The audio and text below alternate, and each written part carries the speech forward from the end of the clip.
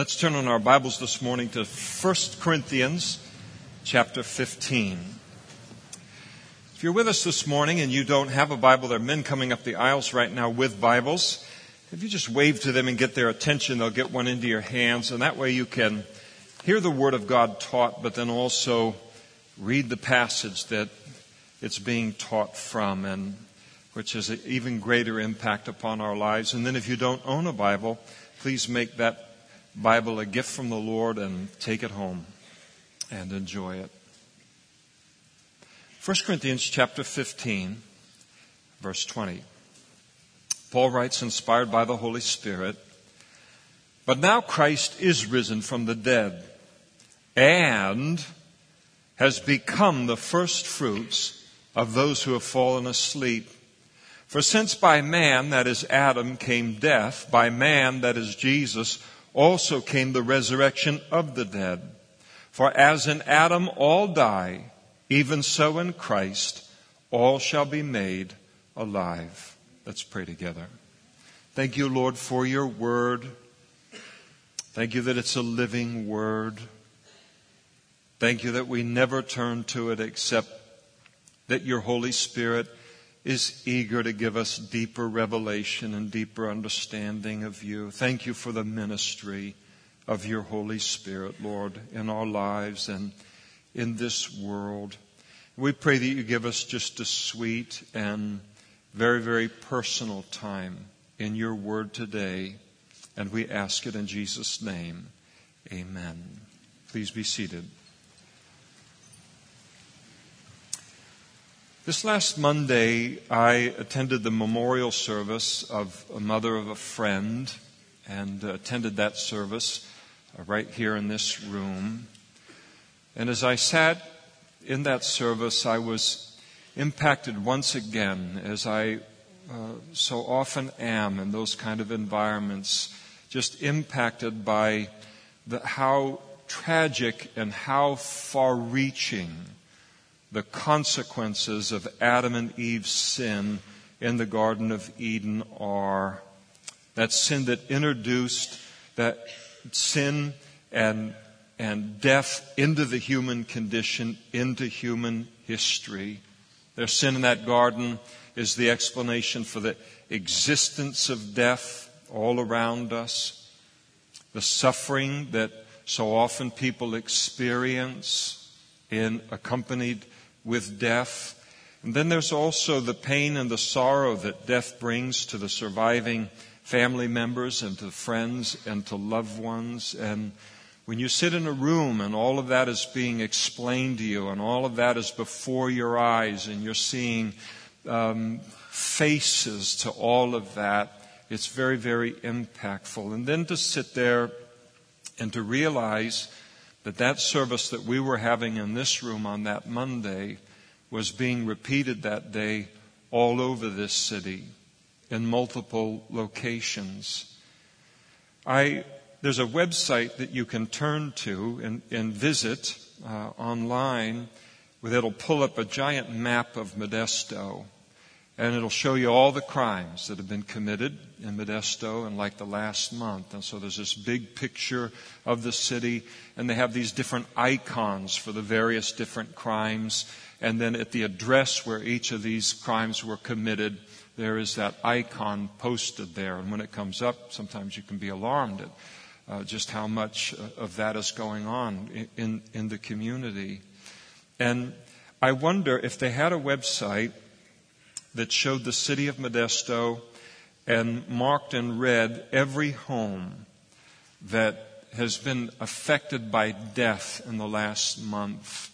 How red would that map be? The home of those who have died, or the homes of loved ones and family members and friends of those that are watching someone approach death very, very near, or those that are affected by the death of someone who has recently died. And I think that if we had such a map, the entire city map would light up like a Christmas tree. I think we'd be shocked at how close death comes to so many on a weekly and monthly basis, just in our community, and to realize that that is replayed in every single city and every single village in this whole wide world. What is true of this city is true of the whole world. I'll tell you, it's no wonder that the writer of the book of Ecclesiastes wrote, "It's better to go to the house of mourning," that is a funeral, "than to the house of feasting. For that's the end of all men, and the living will take it to heart. Sorrow is better than laughter, for by a sad countenance the heart is made better, and the heart of the wise is in the house of mourning, but the heart of fools is in the house of mirth." We could ask ourselves, how in the world could sorrow ever be greater than laughter? Or how in the world could attending a funeral ever be better than attending a party or attending a feast? And it is because it forces us to think about a subject that we would rather not think about, and that is the subject of death. It's very significant that the writer of the book of Ecclesiastes declared, "And the living will take it to heart." In other words, life isn't just to be spent in seeking pleasure and going to parties and eating and having fun, all of these things. It is vital that every single person gives some consideration to the subject of death while we're still alive, while we have something to do about that. And so there must come a time in every person's life when we stop and we give consideration to the following questions. Why does death exist? What is its origin in this world? Where did it come from? And then, is there an answer for death? Is there a solution, an antidote? Is there a victory in the face of death? And then third, how can I make that antidote or that victory mine in preparation for what is the inevitable approach of death in all of our lives? And those three questions are addressed in these three verses that we've read by the Apostle Paul, and they're answered. Question number 1, why does death exist? Where did it come from? What's its origin? You notice in verse 21 that the Holy Spirit declares, "By man came death." Now that tells us a lot of things. But one very, very important thing that it tells us is that death did not have its origin in God. Death was not introduced into the human history and human condition by God. It has its origin in man. In fact, God never intended mankind to ever know or ever to experience death. The existence of death in the human condition, it breaks the heart of God as much as it breaks our hearts. You're in a memorial service and you are maybe weeping yourself or watching the broken hearts that are in that room as they face the loss that they're facing, and you realize it's really something, I think, humbling to realize that God is as brokenhearted in that scene as any husband or any wife or any mother, father, son, or daughter could ever be. The shortest verse in the entire Bible is made up of 2 words. It's in John's Gospel, chapter 11, verse 35. And the 2 words are, Jesus wept. And that was recorded concerning Jesus at the scene of a death. The death of a very good friend by the name of Lazarus, who had died and been put in the grave 4 days earlier.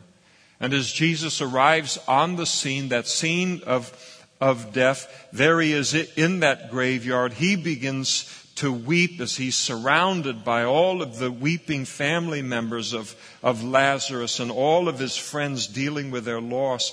And when Jesus wept, he didn't weep for Lazarus. He knew he was going to raise Lazarus in just a few moments. Jesus wept over the very existence of death in the human condition, this cruel, terrible enemy called death. And he wept because he knew that when God created man, it was never intended that we would ever experience death or the death of a loved one, but that it was introduced into human history through the fall or the sin of Adam and Eve in the Garden of Eden. God never intended a single person that they would ever feel what we feel at the loss of a loved one. And as Jesus looked at all of that weeping, all of that brokenheartedness and mourning over the loss, his mind was filled with the knowledge God never intended this. And so he began to weep as well. That's his heart toward us, in the face of what he knows each of us faces in our lifetimes. Death was not introduced into the human condition by God, but by virtue of Adam and Eve's sin and that ancient Garden of Eden. Well, someone may sit in a room like this and listen to somebody like me make those statements, and they might even protest over what it is that I'm declaring. Someone might sit here today and say, I don't believe in the Garden of Eden. I don't even believe in Adam and Eve. I think it's all a fairy tale. I think it's all mythology. I'm only here because somebody's going to buy me breakfast at Mimi's afterwards. But I think all of you people are in a desperate state and strait. How can I know that the Bible's record of the fall of man is true? What proof is there that I'm a descendant of Adam and Eve and that I'm fallen as the Bible teaches? I'll give you one word. Death. Death. Because you die. God doesn't go into some big long explanation there in verse 22, some detailed hour upon hour until our eyes glaze with some kind of a philosophical explanation for death or whatever it is. He just encapsulates it, makes it as plain as can be. In Adam all die. And death reveals every single one of us to be a descendant of that ancient Adam, and it ties each of us to that ancient Garden of Eden. There is a rope that is around my ankle and your ankle as well that goes through thousands of years of history, and that rope is pinned down in the Garden of Eden. We're all connected to that garden and to that fall. Paul wrote to the Romans and he said, therefore, just as through one man, speaking of Adam, sin entered into the world, and death through sin. What is your explanation for death? What is your explanation for the existence of death? Not what happens when we die, not what happens after we die, but what is your explanation for the existence of death in human history and in the human condition? If my search on Google, posing what I think is a very simple question, what is the atheist's explanation for the origin of death? And then reading page after page after page and clicking on page after page after page after page and going through all of these pages, one after the other, in which not only is the question not answered, the question isn't even asked. It seems as if in that community, it's simply accepted as a fact with virtually no curiosity concerning its origin or an attempt to discover its origin. And I would contend there's no greater explanation for the world that we live in, and no greater explanation certainly for the existence of death than the one that is given to us in the first 3 chapters of this book that we have on our laps, and that is Genesis chapters 1, 2, and 3. The record of the creation of man in the image of God, and then man's fall from that original creation, including the introduction of death into human history. And I cannot tell you how important that revelation from God's Word is to me. I am thankful that the God that I serve is not afraid of any question we will pose to Him. He's not afraid of great questions. He's not afraid of raising the greatest of questions that we wouldn't think to raise ourselves. He's not afraid of a single question any of us would bring to him, and he supplies answers for all of them. And in fact, God himself declares in his word that no God in anybody's life, whatever a person calls God or whatever is the master passion of their life, the Bible assumes that there are nothing called an atheist. We are all worshipers in life. And so practically speaking, we can do a lot of things inside of our head. But practically speaking, there are no atheists. We all worship. And who and what we worship is the master passion of our life. What gets us out of bed in the morning, where our time goes, what is our greatest focus. That can be some false god. It can be the God of the Bible. It can be self. It can be pleasure. It can be sin. It can be food. It can be all kinds of things. But everyone worships. And everyone has a God. And in fact, God not only speaks of the fact that all of us are worshipers of God, and that's an assumed fact, but the Bible teaches further that we are becoming like the God that we serve and the God that we worship. That's a different sermon. God himself declares that no God or no master passion, whether it's a person, place, thing, self, philosophy, or some whatever it might be, is worthy of being followed or worshiped if it cannot give an explanation for the origin and the existence of death. It's fascinating to me when I read philosophy and I study religious systems, how vocal they become about death, how readily they are to wax eloquent about what happens after a person dies, because there's no risk in doing that. Because after all, if at death you discover them to have been wrong, it's too late to do anything about it. You can't come back and shout, this whole religious system is completely bogus. These people are crazy. It was nothing like what they said it would be. You have no voice anymore, because at that particular point it's too late. We're dead. To follow any religion or philosophy's teaching on death or the afterlife, which does not first give you a verifiable explanation for the origin of death, is asking you to live by blind faith concerning the most important questions that you will ask in life. If a philosophy or a religion, including atheism, cannot supply me with a verifiable explanation for the origin of death, which I can then put to a test, then why in the world would I believe their speculations on death and what happens after death? God put it this way in speaking through the prophet Isaiah, when the children of Israel were following all kinds of false gods rather than the God of the Bible. And God declared on them to bring all of their idols together. And he said to them, to the people with their idols, present your case. Isaiah chapter 41 says the Lord. Bring forth your strong reason, says the King of Jacob. And then speaking of the idols, he said, let them bring forth and show us what will happen. And the idea is before it happens.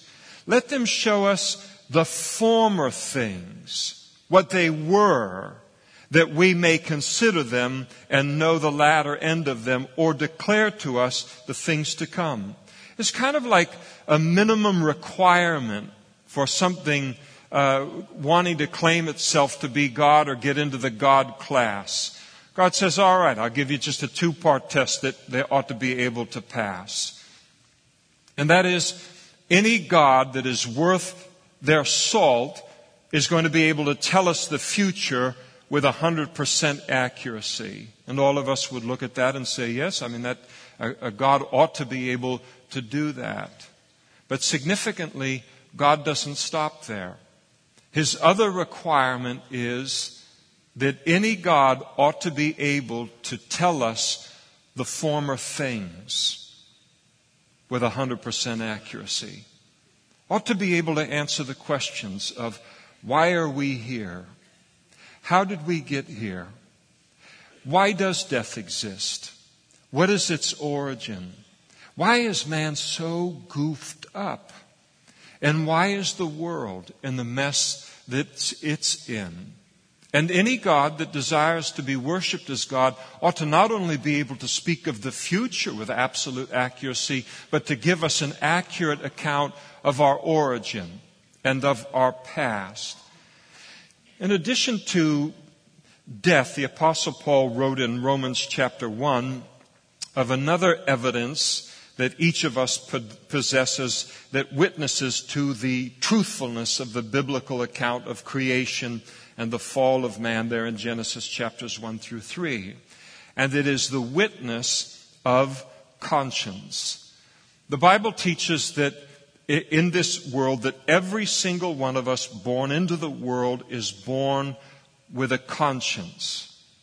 We have an innate, God-given sense of right and of wrong. And we have with that conscience concerning right and wrong also the realization that we ought always to do what is right and we should never do what is wrong. You travel anywhere in the world, any nation, any language, any race, any culture, and you will discover that is universal in humanity. We have a conscience. And that all over the world, the same things are considered wrong by virtue of conscience, and the same things are considered right by virtue of conscience. Lying is always wrong. Stealing is always wrong. Cheating is always wrong. Adultery is always wrong. And conversely, not cheating or stealing or lying or committing adultery, and you finish out whatever list, is always right. Now here's the fascinating thing about man's conscience. Fascinating thing about this conscience that we have is that our conscience is higher than our actual practice. No one lives up to the standard of their conscience. We all live below the standard of our conscience that is inside of us. And what that reveals to us, the Apostle Paul said, is that our conscience cannot have its origin in us because it's higher than us. So it must have its origin in God who is higher than us, and thus our conscience testifies to the facts that we have been created by someone who is greater than us, and that we have all fallen from that something greater. And all day, every day, that great gulf that exists between the standard of our conscience and the life that we actually live is like a neon light that is blinking in some urban center of the world, and it communicates to us, you are fallen, you are fallen, you are fallen, you are fallen. You once were something greater, but you have fallen from that something greater. At one time, man was superior to what he is now, but he has fallen from that superior place. Question number 2 in verse 21, is there an answer for death, an antidote, a victory over it? And thankfully there is, and that answer is found in Jesus, who interrupted death's long march through human history. One of the most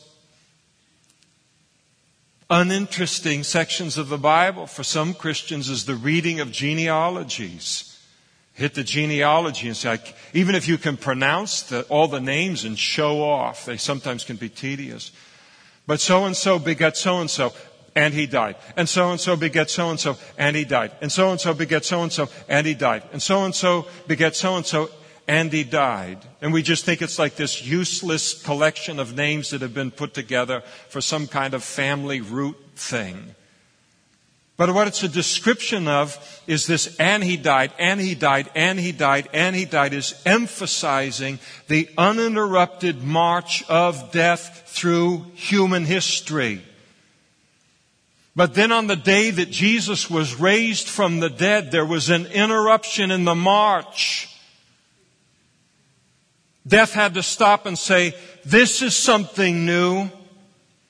This is something I've never encountered before. And just as Adam brought sin and death into the human condition, Jesus brings eternal life into the human condition. And what Peter is doing, or Paul is doing here, is he's rebuking the false teachers in Corinth with a logic that if one man's sin could bring death into the human condition, which none of the false teachers disputed, he then asked, why then does it seem so unbelievable that one man, Jesus, could bring resurrection and everlasting life into the human condition?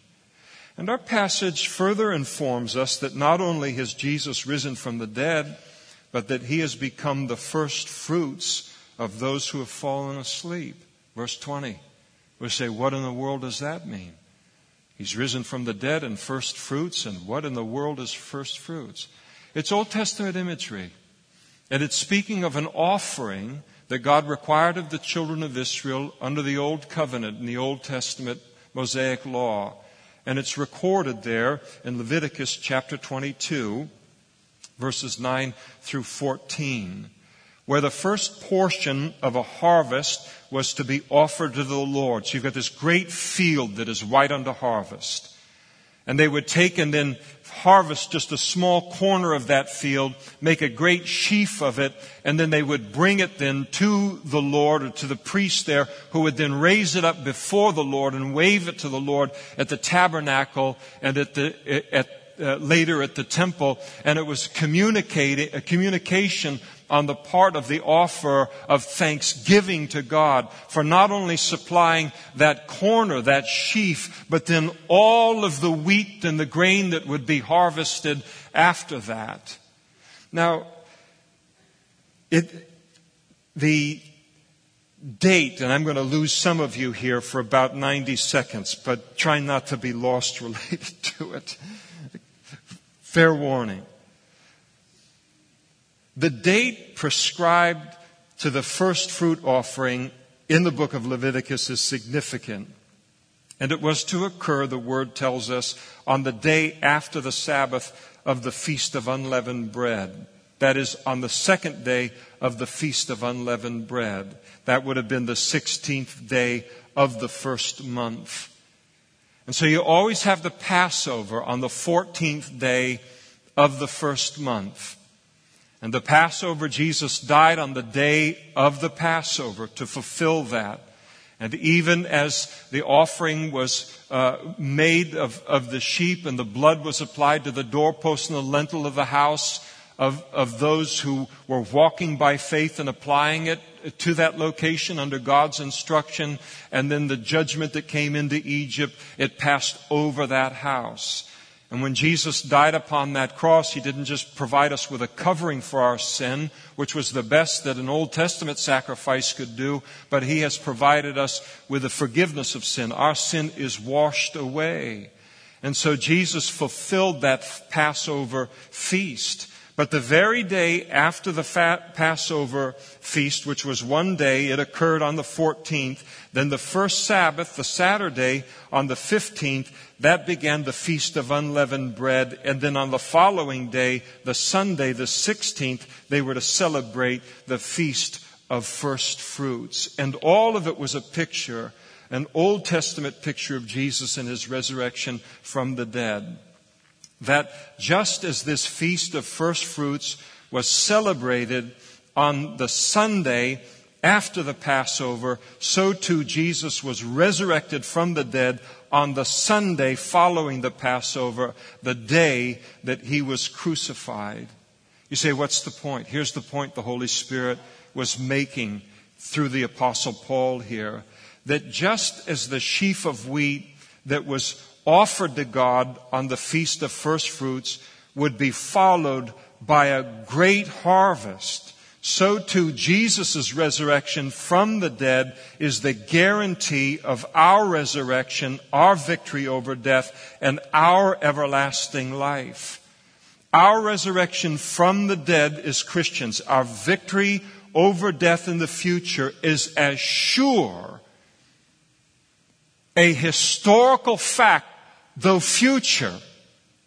It is as sure as the historical fact of Jesus' resurrection from the dead. And that's as sure as it can get, my friend. And so when Jesus rose from the dead on that third day, it wasn't just so he could flex his muscles like Popeye and say, I wanted to show you I can conquer death, so goody for me, sorry about all of the rest of you.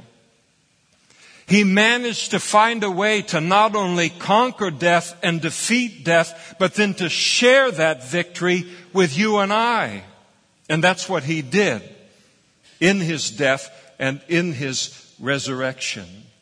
Now, one time, Jesus, during his public ministry, the scribes and the Pharisees, who were bitterly opposed to him because of his popularity, they came to him and they said, Teacher, give us a sign. And they were basically asking him to give them a sign for his claim to be the Son of God and God the Son, the Messiah, the promised Messiah of Israel and the Savior of the world. So that's what they were asking him for. They didn't need any more signs. All over Israel, from top to bottom, left to right, north, south, east, west, the land was filled with signs. The lame were walking, the blind were seeing, the deaf were hearing, the lepers were cleansed of their leprosy. People had been raised from the dead. The gospel had been preached to the poor, all of it in fulfillment of the Old Testament scriptures. They had signs enough to believe in him as the promised Messiah. But Jesus condescends to give them one more sign.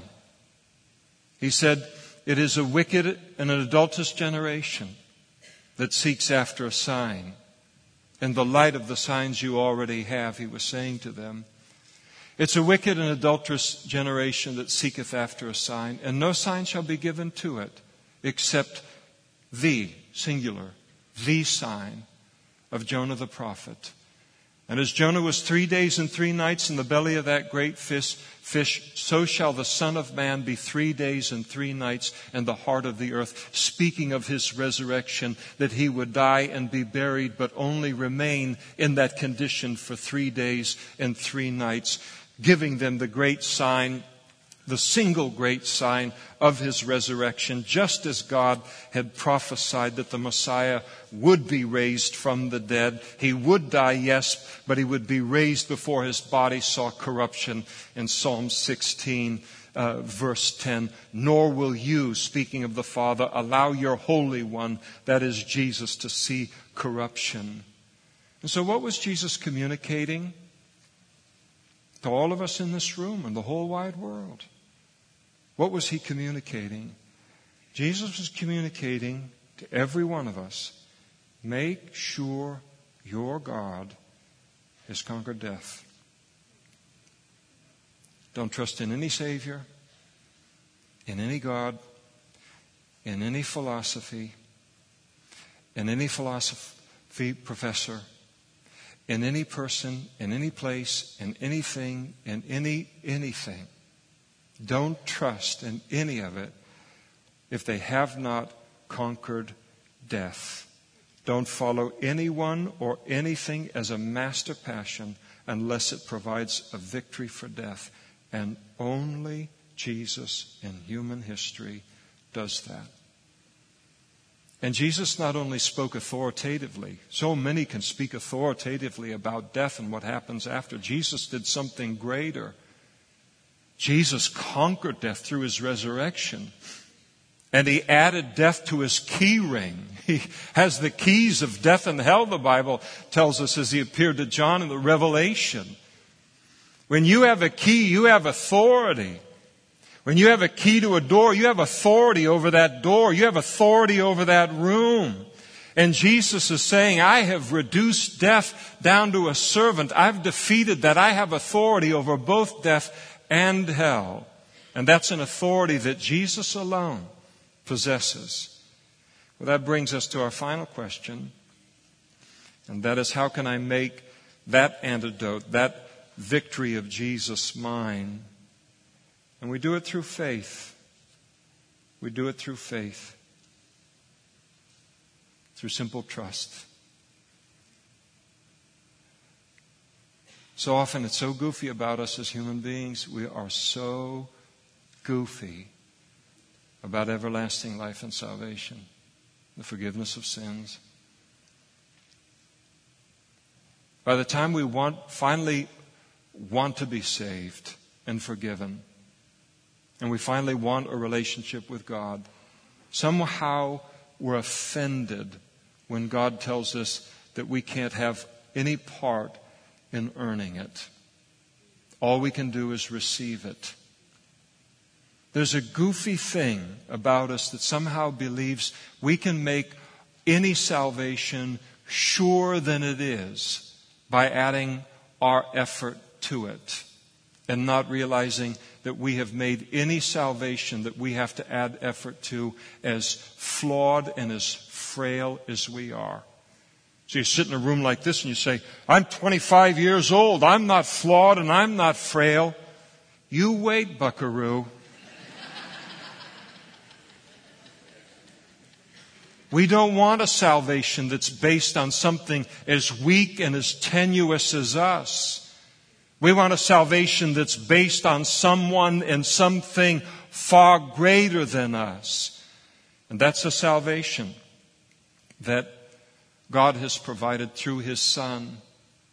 If you say, listen, in order for you to be saved, here's what you need to do. You got to take a flight to the Himalayas, put on a pair of shorts, and go up on your knees. A line will form to do it.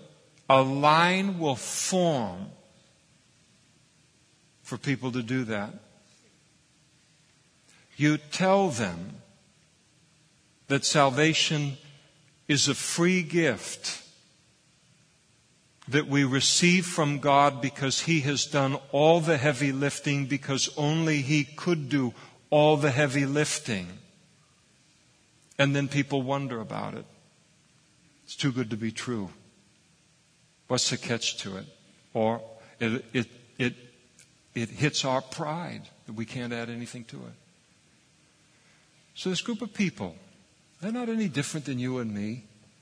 They came to Jesus and they asked Him, what do we do that we may do the works of God? And the idea was, what's the doing we need to do to know we'll have everlasting life? And they come with a yellow pad and a pen, and they're ready to jot as fast as Jesus can tell them. And Jesus answered, and He said to them, this is the work of God. Ready. Okay, number 1, number 5, 374, 473, and just write the whole thing down. Jesus said, this is the work of God, that you believe in Him, speaking of Himself, Jesus, whom He has sent. Is that simple? It's that simple. Because Jesus has done all the work. It's a free salvation that is received as a gift.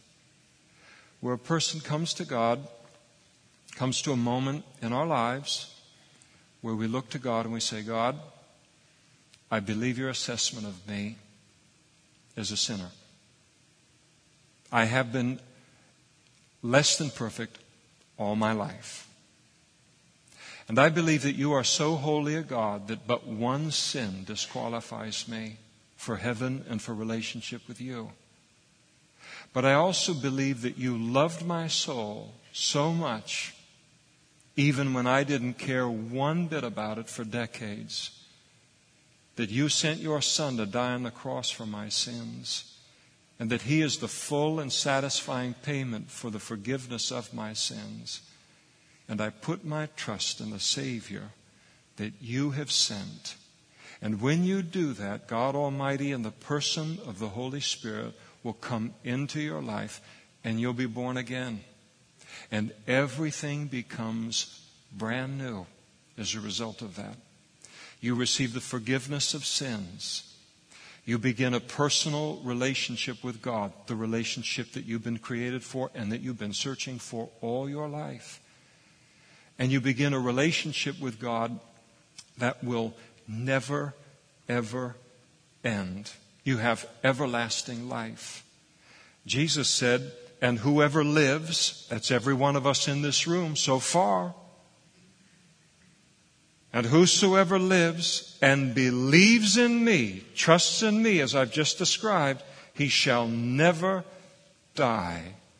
Someone says, I know Christians who have died. Oh, no, that's not what you saw. Christians don't die. They do move.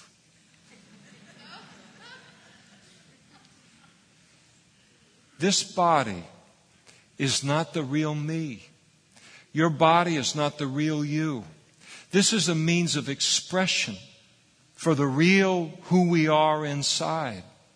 And that relationship that we begin with God and the real who we are inside, that is never interrupted by death. It never stops, not even for a nanosecond, at the moment of what the world calls death.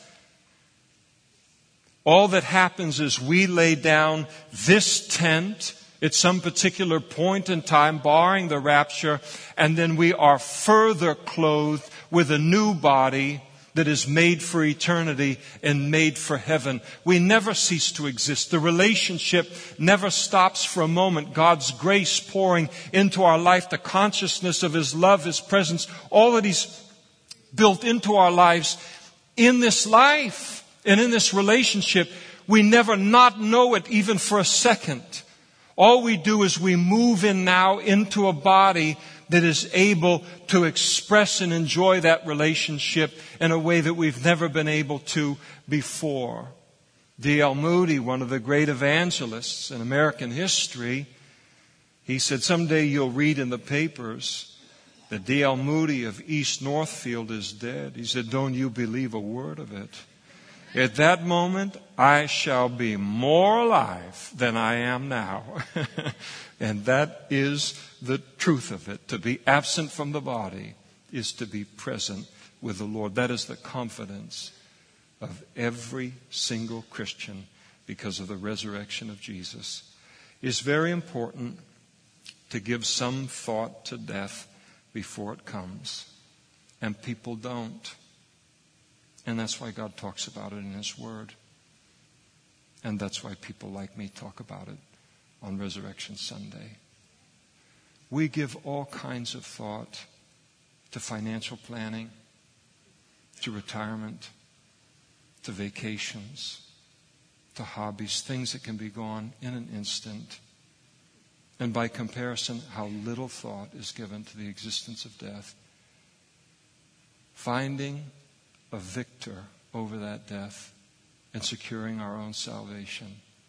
And yet it's something that everyone needs to prepare for because death does come and is coming. And there is only one preparation for death, and that is faith in Jesus, because He's the only one who has conquered death.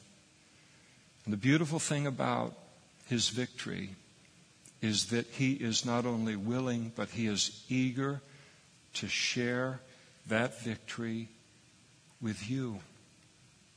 He cares about you. He cares about what you face. He knows what you go through in the fallenness of this world. He pities us, the Bible says, and He understands us and all that we face. And He knows we need this victory and we need this salvation. And He is eager to give it to you this morning. Let's pray.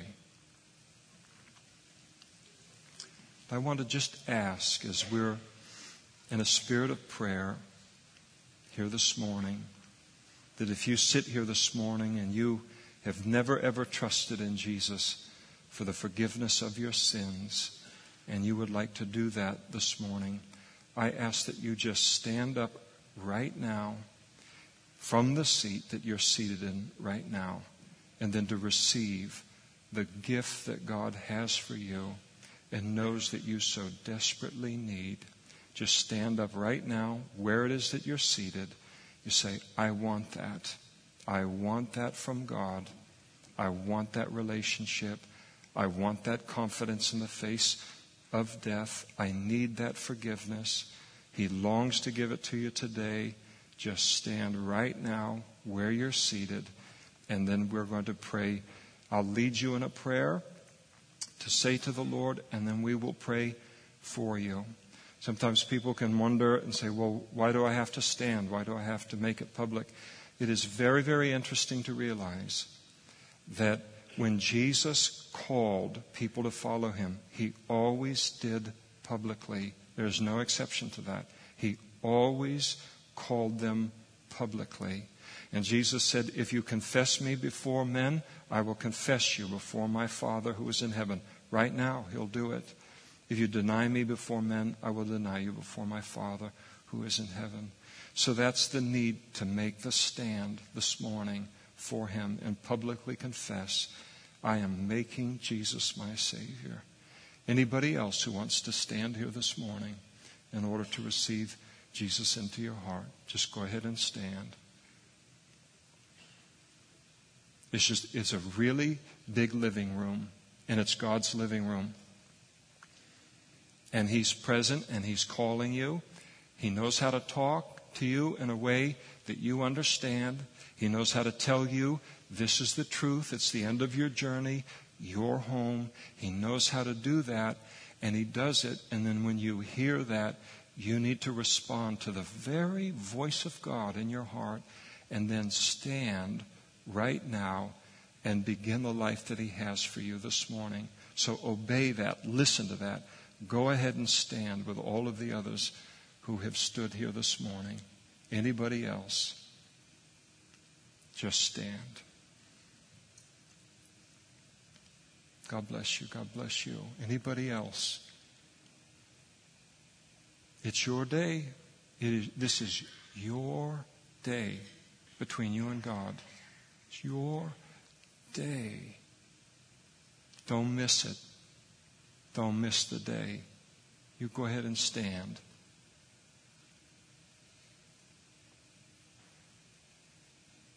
Anybody else? Just obey God in your heart. That's all. Just obey God in your heart.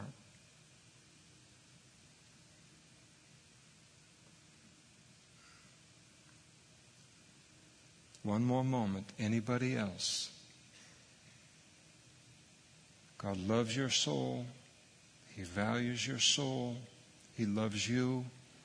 He has such compassion on you. Wants to save you today. Anybody else? Anybody else? Just stand right now where you're seated. Those of you who are standing, I'm going to pray a prayer out loud. If that prayer represents what you want to say to God, then you just repeat it after me out loud to him. And you're just going to invite God into your heart, but you're the one that has to do that. And then we're going to pray for you. So just repeat after me. God, thank you for loving me.